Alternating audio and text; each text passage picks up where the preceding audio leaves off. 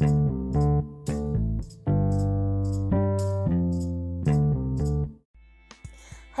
don't really hate you, they hate themselves because you're a reflection of what they wish to be. Welcome to the Two Roads Travel podcast. Two sisters, two journeys, one purpose. Changing perceptions and judgments around alcohol misuse, the impact on the drinker, family and society as a whole. Too many struggle alone, so please remember us when you chat to someone that may need help. Remember, we also run a closed Facebook group for Daughters of Alcoholics. So for those that want more individual support, go to facebook.com/groups/Daughters of Alcoholics. Episode 30 is about the link with spirituality and alcohol misuse. Paula did AA, which is a spiritual program, but our guest Christine never took that route. We chat to her about how alcohol misuse impacted on her spirituality and about her relationship now that she's sober. Remember to tune in on the 18th of October. Hello and welcome to episode 29 of the Two Roads Travelled podcast. For most children, the idea of fitting in is critical, especially at school. Today, Joe and Paula are talking to successful life coach Jane Scanlon about how her trying to navigate school bullying was at the very start of her relationship with alcohol. In today's episode, you'll hear about how children can use alcohol as a short-term fix without realising it could easily become something much more. Alcohol is widely available and very accepted in British society, which can lead to ignorance of its true dangers as an addictive substance. So, without further delay, here are your hosts, Paula and Joe.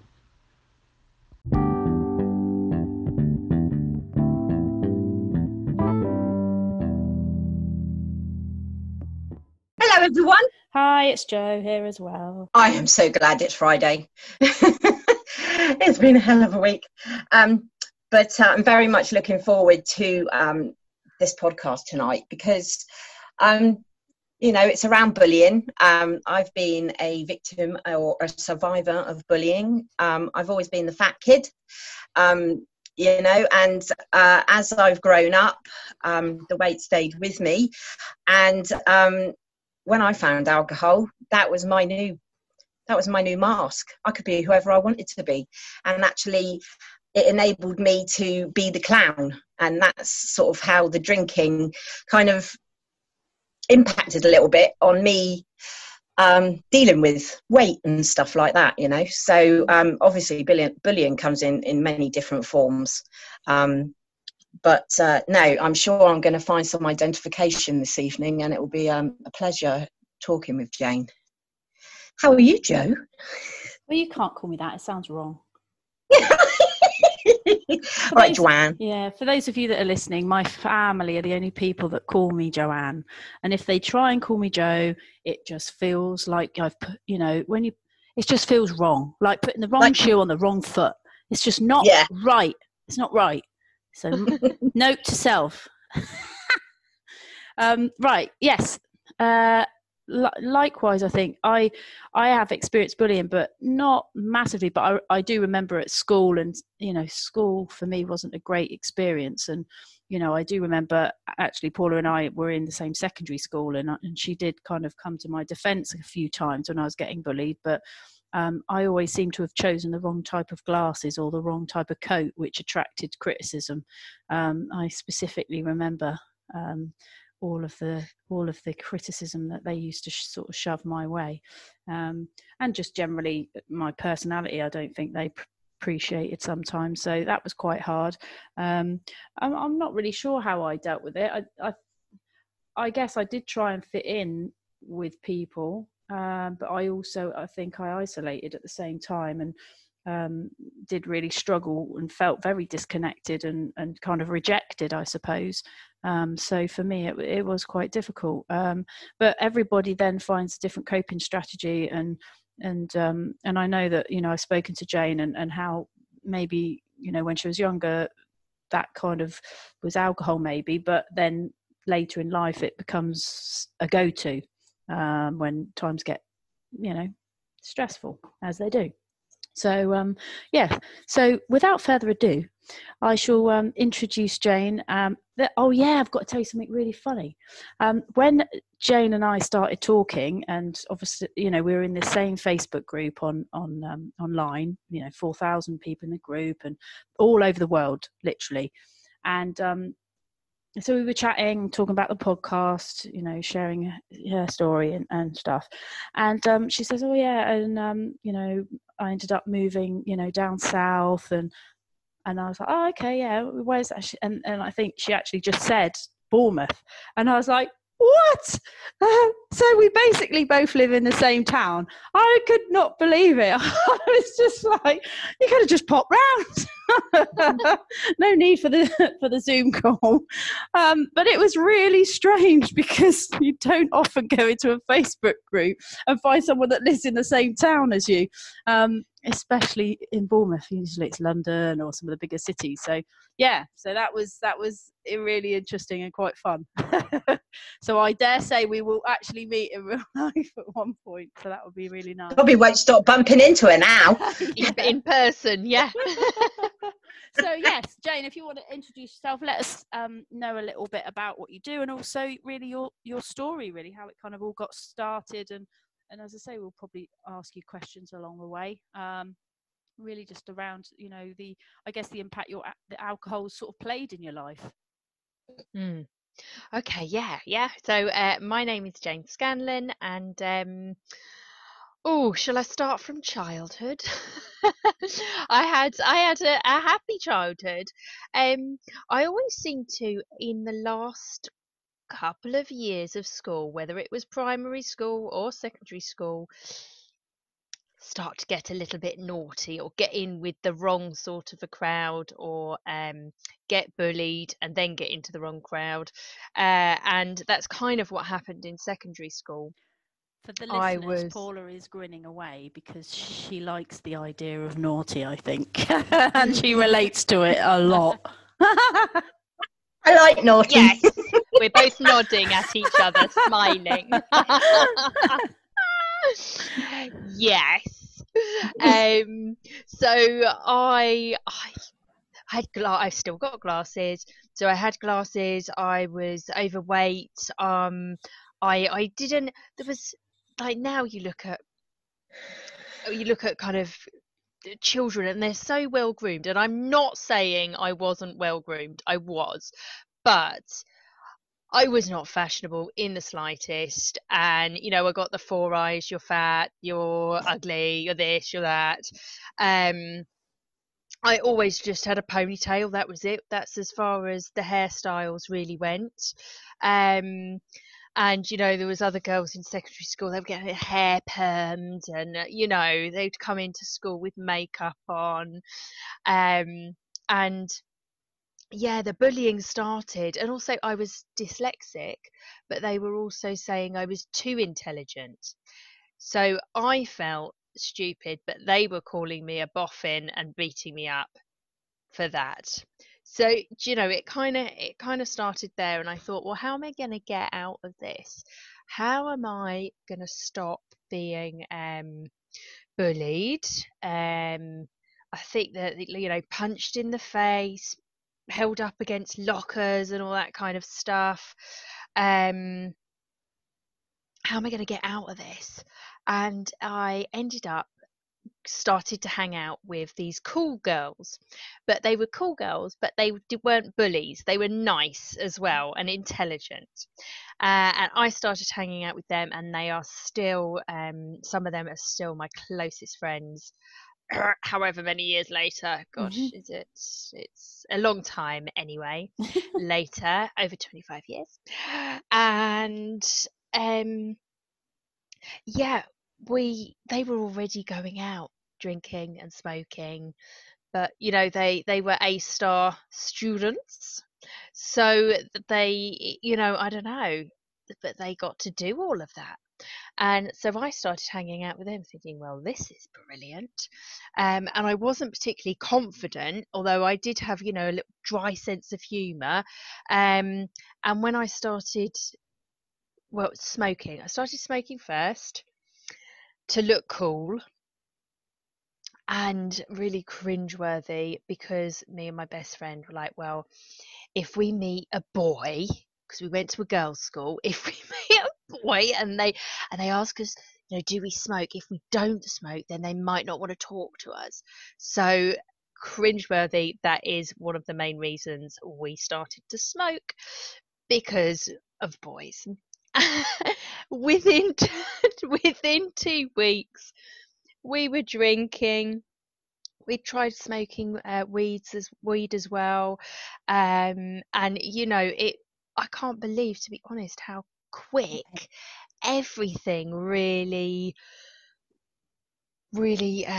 snowballed. From like not doing anything, not going out, to all of a sudden smoking, drinking, smoking weed, going out, kissing boys, and being naughty. And I know when we spoke, you sort of said there wasn't like the peer pressure from those girls to start drinking or anything. No, but it was more fun.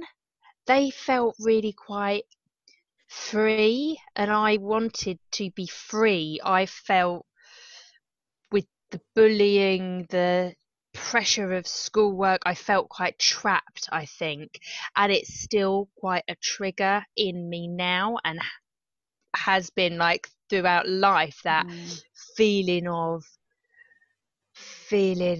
trapped, stuck, wanting to be free. And I'm, you get different types. I'm not so much the controlling type. I'm the more, right, F it, let's go out and party type.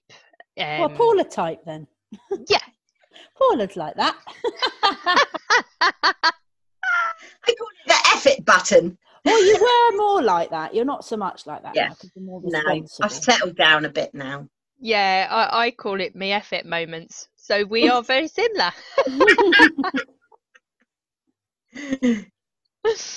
Yeah. So I'm interested to sort of find out, obviously, your drinking sort of experience, you could say, started young, but then obviously it progressed later in life. When would you sort of say that you noticed, or maybe you were using alcohol not just because you were enjoying it, or what was your experience more as an adult, I guess, with alcohol? Well, I think the way I started it was binge drinking, and that continued. I didn't have a cut-off button, really. I would be the one that'd be puking in the toilets. Because I drank too much. And then I'd go back out and, oh God, so embarrassing. I'd carry on drinking. Oh, I feel all right now. And I'd carry on drinking. Made a bit more room. God. And that was kind of the teenage years. And then I had a phase of where I didn't really drink, because I was going raving and I was doing other naughty things anyway, but I wasn't drinking. And I was dancing all night instead. And then when I went back to drinking, funnily enough, all of the kind of negative associations with it, like blackout drinking, waking up in strangers' beds, and that kind of stuff, not knowing what I'd said to people, waking up with that awful feeling like, oh, did I do something wrong last night? I have no idea, but I really don't feel good. And having to ring up your friend and say, ask what happened? How did I get home? Or you might not even ask it outright. You might just dodge around the questions, asking them, how was last night? What did you do? Just to figure out what the hell you did, Yeah. I so get it. Paula's laughing, she knows. Thank God, or all I can say is thank God Facebook wasn't alive when I was in my teens and 20s, because by the time it came in, I hadn't quite calmed down, but I was more sensible to not take photos. The trouble was I was doing that in my 40s. Which is more embarrassing. Yeah. It did continue, the blackout drinking, but it just became less frequent because I had my daughter at 32, and pregnancy was the well, I mean, I didn't have to stop. Some people do continue, don't they? You know, but I was like, right, okay, I'm stopping. I'm changing my life. I'm getting really healthy, and I was, and it was only when I went back off of maternity leave. So we had, like, you know, let's say 8 months kind of pregnancy, didn't find out immediately, so 8 months pregnancy, and then a year's maternity leave. You know, barely drank. If I did drink in the maternity leave bit, it was a couple of drinks, that was it. And I was just really happy and content. And then when I went back to work in a job I didn't like, it slowly crept back in. Oh, I've had a really good week at work. I'll just pop into all bar one and get myself a large glass of wine before going home. Because I never get any time off, because I've been a single mum since I said I'm pregnant.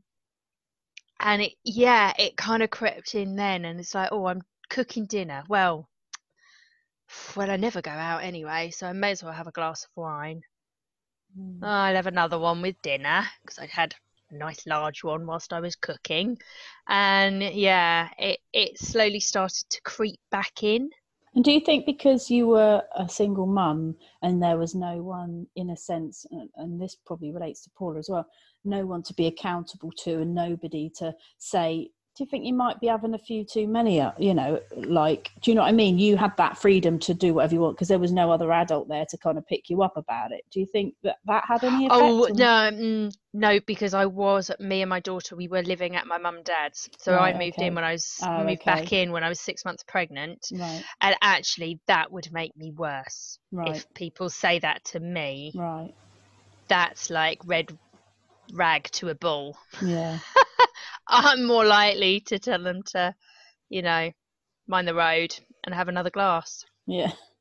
Okay. Which is why, like, my teenage years, but my mum's chats with me never really worked, because it just fueled the fire, to be honest. Well, I know Paula was nodding, so I think, do you think that was easier for you, Paula, when you were like being when you were on your own? Well, yes, up until, yeah, it was, because like the boys were younger, and obviously I didn't think they were taking obviously much notice in the early days. And it was, you know, normally at the end of the day I'd have a glass of wine or something. But as time went on, obviously people did notice. And it was when you'd get like you'd come round and knock at the door on a Wednesday, or I don't know, midweek. An unplanned visit. And yeah, they're buggers, they are. Because you have to quickly do a sort of a once over, you know, and you're like, Paula, it's Wednesday, why have you got a glass of wine in your hand? And I'd be like, oh yeah, well, I've had a bad day. Do you know what I mean? And you'd find those justifications and the excuses. But yeah, the unplanned visits, they were a bit of a bugger. But you know, also when I didn't have the boys, that was you know, that was go for me. Yeah. Interesting. Yeah, very much so. But yeah, it does. I mean, a lot of people you know, that I work with, when their wives have kicked them out, or you know, husbands have kicked them out or they've left them or something, 9 times out of 10 they'd be like, I was so happy because I could do exactly what I wanted and no one was going to tell me any different.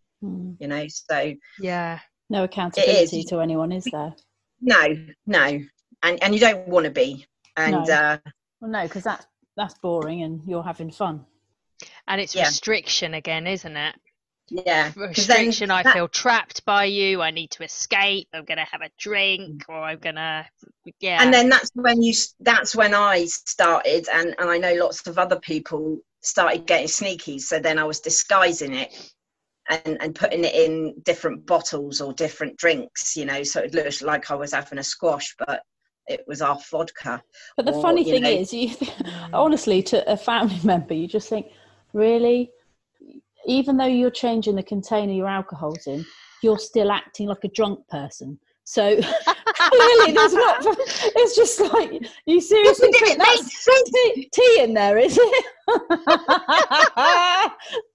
But you're falling over the place. But it makes sense to me at the time, I thought I was bloody clever. I did. That's the madness of it, isn't it? It is. It is. And if you ever make drinks, like I remember making G&Ts for people on holiday, and I'd be like, half a glass for me. Dun, dun, dun. I'd always have the big shot, compared to everybody else that I was making the drinks for. Have you always found that there's, the way that you, like you're saying, you pour yourself the biggest drink, you probably have the last drink of the night. Do you find that you do that in other things, like have the biggest slice of cake? Or I was just gonna say that. It's literally, the penny has dropped. I do that with puddings too. Do. Joanne just left a half-eaten piece of what was it? Cheesecake. She just left it. A half-eaten piece. How do you do that? It was so funny. Both her and Harry, who's on has been interviewed on our podcast. Honestly, it was hilarious. Like, he literally couldn't sit and look at this piece of cheesecake. Joanne, what are you doing with that? What do you mean? Well, it's been sat there for, quite a few minutes now. I mean, are you going to actually eat that? Or it was really bothering him. It was so funny. We don't do half measures. It's all or nothing. And that goes with, that's why I'm asking, because that goes with lots of different things in addicts' life, when you start looking back at traits that you've got in yourself. Because a lot of the time, an alcoholic or a drug addict or any addict, they have those inclinations from quite a young age. Always going for the biggest bit, always wanting to be first, always wanting to be the winner, always wanting, it's that need and want, and sometimes it starts and it shows itself in a lot of other areas. Yeah, I don't remember, like, from childhood, but apart from the cake and ice cream and stuff like that. But then my sister would always want the biggest bit as well, and then we fight over it. But yeah, definitely. It can be in behaviour as well, whether it's like going to the gym. Like, if you go, let's say you haven't been to the gym and then it's not been on your radar, and then all of a sudden you're like at the gym every day, or meditate, or it could be anything, any action you do, like, to an extreme. I don't think I do any of it now. I lead quite a balanced life now, but back then, definitely, Raven, I'd be one of we'd go to after parties the next day, so we'd do all night and then we'd go to a 6 a.m. start somewhere else. We did things too extreme. We did. So going back to what we were talking about earlier, like, how do you think it's that you then kind of maybe, because I know you said that the bullying probably wasn't necessarily the trigger for you to start drinking, and you just did that when you met the cool girls. But then later in life, it became something that you probably used as a coping strategy or something, your go-to, was it? Yeah, so it was only when the funny thing was so in my 20s, I was always the one, we were all quite hardcore, but I was always the one that would feel guilty and bad about how much we'd done the night before. And then when I was 30, I was like, right, I really need to step away from this, because if I go over 30 and I'm still caning it all the bloody time, then I started at 15, then I'm going to be doing this more of my life than I've been sober. And that was a real wake up call. So I did move away from some friends then and start to change things. But it was only when I fell pregnant with my daughter, and then the relationship that I was in ended, and I couldn't drink. And that's what I would do. Of course, you go out, get pissed, you slag them off, and then you might go find somebody else to date. And I couldn't do any of that. So yeah, it was really, really tricky then to realise that actually, like, alcohol since 15, it'd been at all my parties, it'd been on all my holidays, it'd been on pretty much all my weekends, whether, it'd been on all the girls' nights in, and the dinners, and the this and the that, all the dates. It was one reason I did I'd known Scarlett's father for like 10 years before we dated for 6 months, and then I was pregnant at the end of that. But one of the reasons that I went out with him is because he didn't drink. And it was like we get on, we this, we that. And if I'm with somebody who doesn't drink, then I'm not going to drink so much. And it did kind of work, but then I just drunk on my own. Or if we went out, I drunk and he didn't, and but I did see it as I saw it when I couldn't have it because I was pregnant. I then realised how much I really did use it for everything. And then when I was, like a companion, I guess.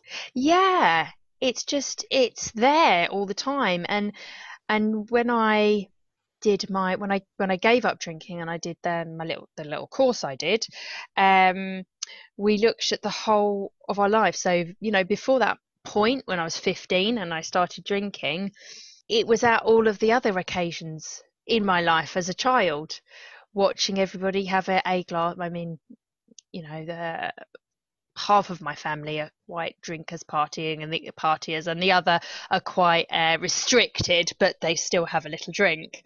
So I had both visions, both I can't think of the word, but I had people that would have a little drink and it would be pretty civilized and a little bit posh, and then the other people that would drink more and it was a little bit wilder and it was much more fun. Did you adapt your drinking to who you were in company with? Yes, I suppose so. And sometimes me and my best friend, we might go to something, but we would quickly make excuses. We'd stay there for a few hours, show our faces, and then we'd go off to our usual haunts where we could do whatever we wanted to do. Right. Yeah.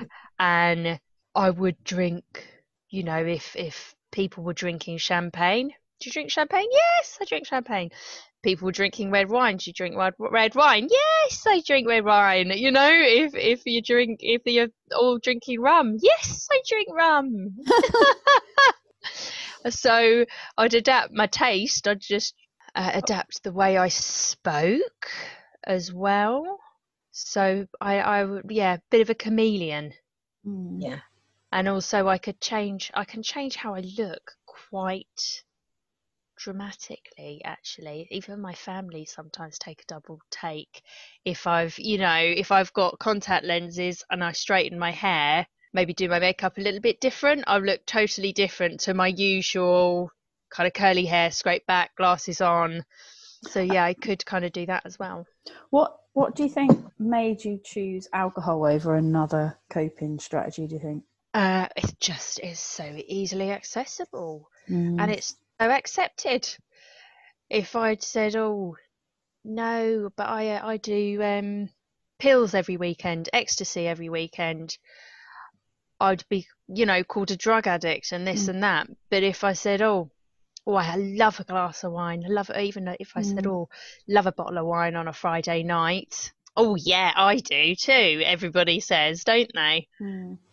So do you think the fact that it's legal then kind of just makes it okay for people to sort of do it, and actually it's encouraging the massive issue that we have, rather than making it more of a stigma and an issue, because actually it's the worst drug out there. So I think that, like, when we think of other drugs, like you say, we're less likely to do them probably, because we know that, well, one, they're illegal, but maybe people will be much more judgmental of us doing those drugs, and maybe the government are making it way too easy for people to develop a drink problem.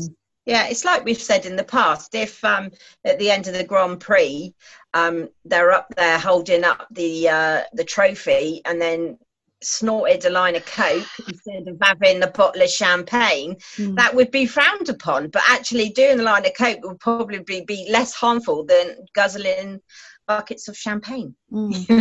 But it's what society but then that's the government in a sense encouraging that. I don't think it matters whether it's illegal or not, because everything's accessible. If I wanted drugs, I could go out and get them today. I know there's a pub up the road that looks a little bit edgy. I bet if I walked in there, spent an hour in there, I could get a gram of Coke. But the fact but I guess because it's so much more accessible, alcohol, like you can go in a shop and buy it. I could just go to the shop and buy it. Makes it a lot easier. Like somebody like me would have absolutely no clue as to where to go and get that. But I know that there's 20 shops locally I could go to for alcohol. For alcohol, yeah. I don't know. I think education and... It's a hard one because I don't know. It's so hard, isn't it? It is, because ultimately when you look at the cost of alcohol misuse, to the government, and we can't even begin to measure mental health issues and the cost that is. So, I mean, it is a massive thing to change, but then they've done it with smoking and, trying to get people off the cigarettes and making places not, so I think that sort of thing is possible, but it's obviously makes some money, but equally it does cost them money. So I wonder if someone's done that comparison, how much is it actually costing us versus how much we're making? Yeah.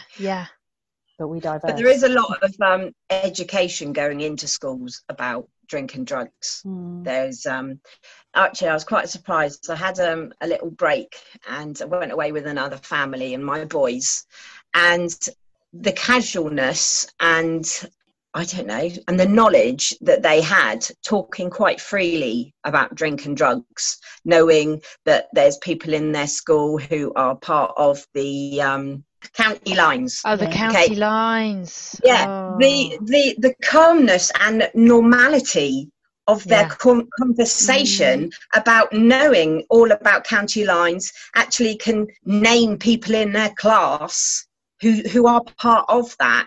I mean, one, that is horrifying because these kids are 13, 14, 15 and know of other kids involved in that, but also they've got that knowledge about it. They know what's going on, where I don't think even 5 years ago, kids would have known as much as what they're knowing now. So there is some education going in and, you know, sinking in with some kids. But it's just horrifying of how normal it is for them to talk about. I was pretty shocked. And I was also doing some research today, and we have a lot of people coming into our services that are 40, 50 plus. And actually now kids will actually come in, well, they're not kids, they're young adults. So at 20, they will actually source help where a 40, 50-year-old would struggle with that. And it's just like the changing trends that are going on, and also the way of life. Like kids now are more into health, more into whatever hashtag is going on, you know, and it's all very imagey and gyms and looking good. And actually the stats for younger people is getting low. It's the older generation that are struggling. But do you still think that young people are using alcohol to fit in? You know, maybe if they're being bullied and they think that that's a way in, do you think that they're still doing that? Kids will always have parties. But there will always be someone wanting to try it, won't there? But you know, some of them are using it to fit in, I guess, and to you know, be accepted by their peers, aren't they? Yeah, and unfortunately, I suppose it does happen. Yeah, I think happiness is the key, because it just in the only phase of my life, like after 15, that I really didn't use alcohol was or drugs was when I was pregnant, and the maternity year afterwards. I had like, apart from the relationship thing, I had no stresses.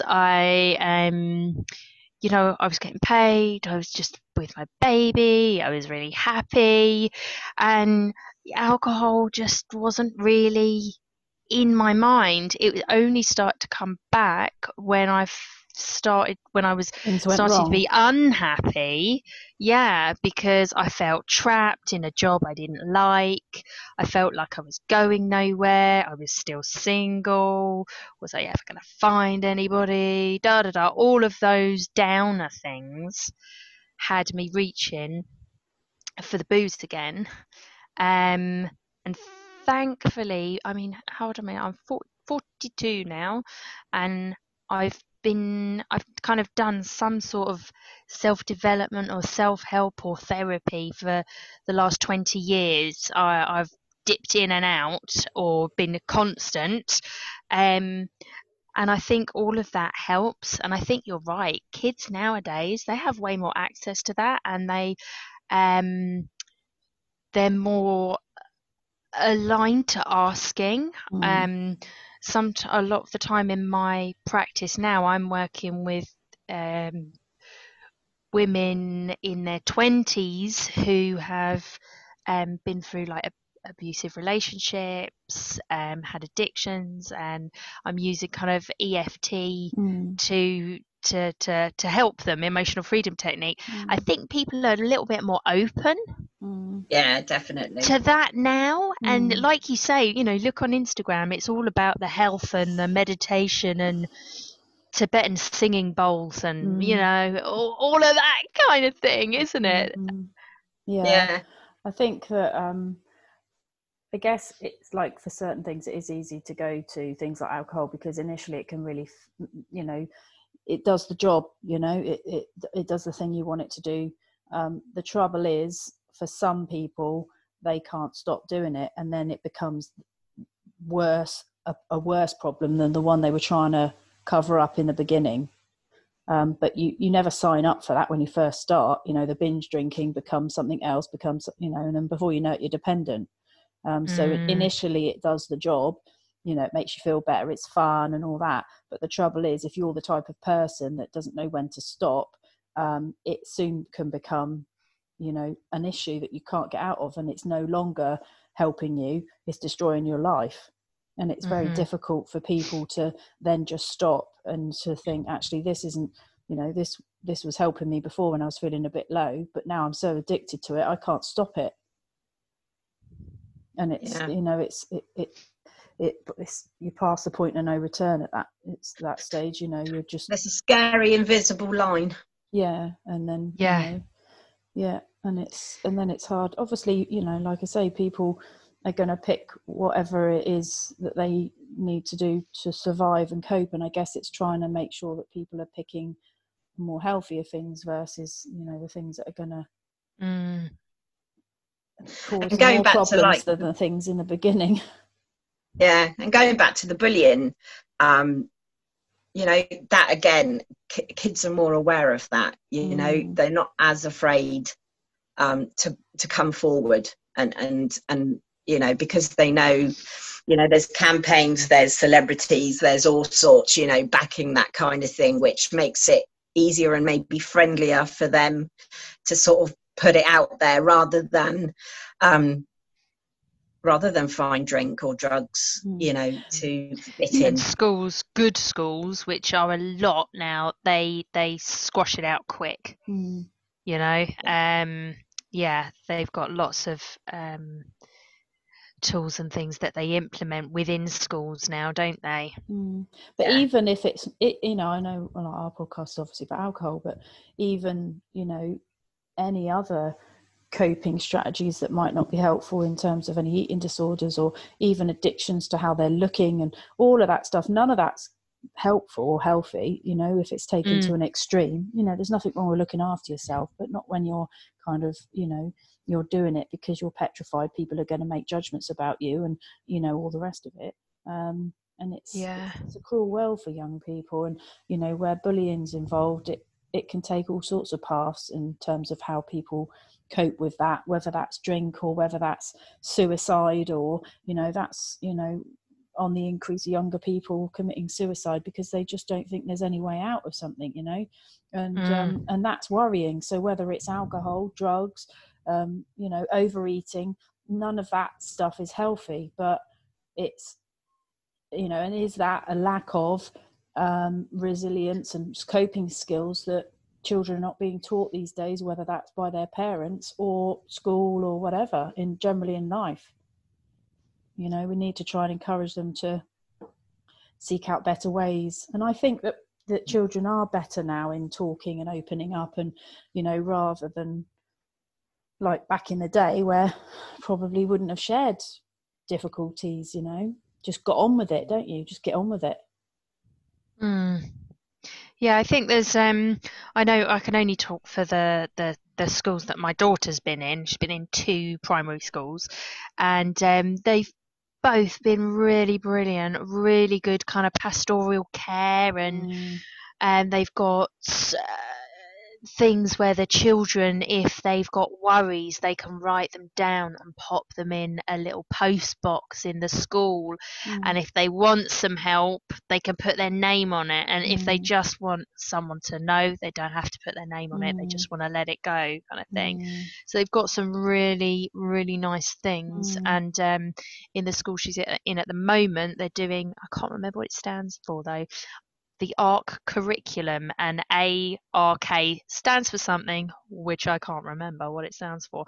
K is for kindness. That I do, but I don't know, something like that, and it works on all the emotions. Yeah, and I think that's the important thing, is to introduce this stuff, because we haven't done a podcast around ACEs and stuff like that, but adverse childhood experiences is something that it is out there, things that children have been through in their life, and we need to be proactive in terms of helping children to cope before anything gets embedded and happens, sort of thing. And then obviously you've got all the kids that have already gone through it, so they need support. So I think it is important to try and offer these different strategies and things for children before they reach for things like county lines and all of that kind of stuff, which is really destructive. Well, it's massively needed after this year.